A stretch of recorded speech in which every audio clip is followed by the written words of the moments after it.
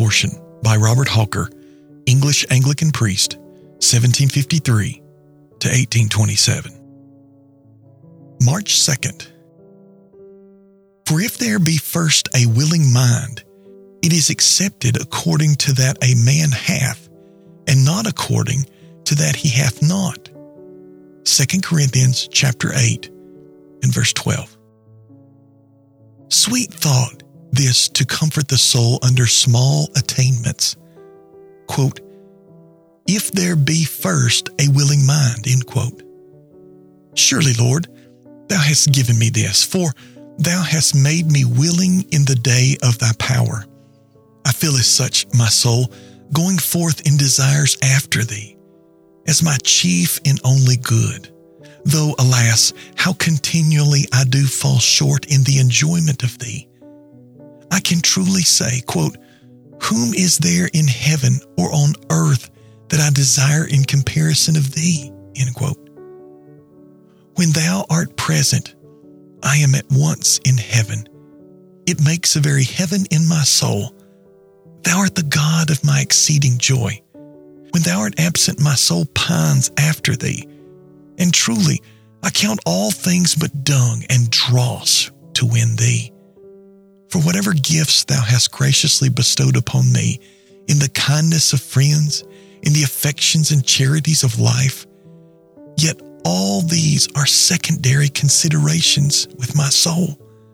They are more or less lovely, as I see thy gracious hand in them, but all are nothing to my Lord.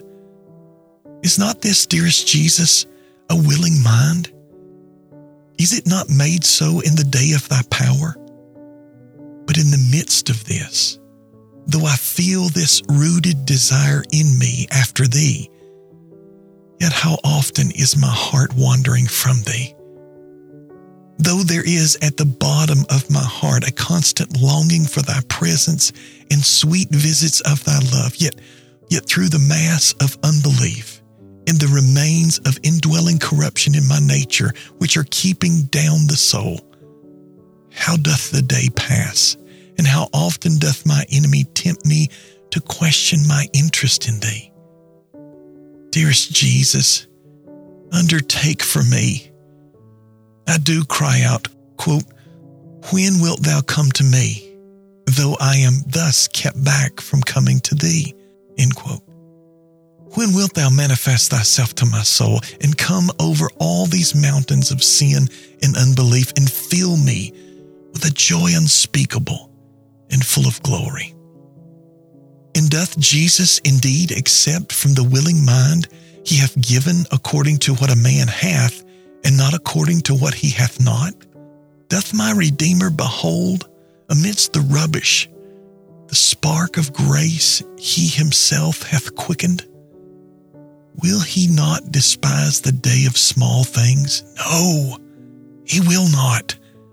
It was said of thee that thou shouldest not break the bruised reed, neither quench the smoking flax.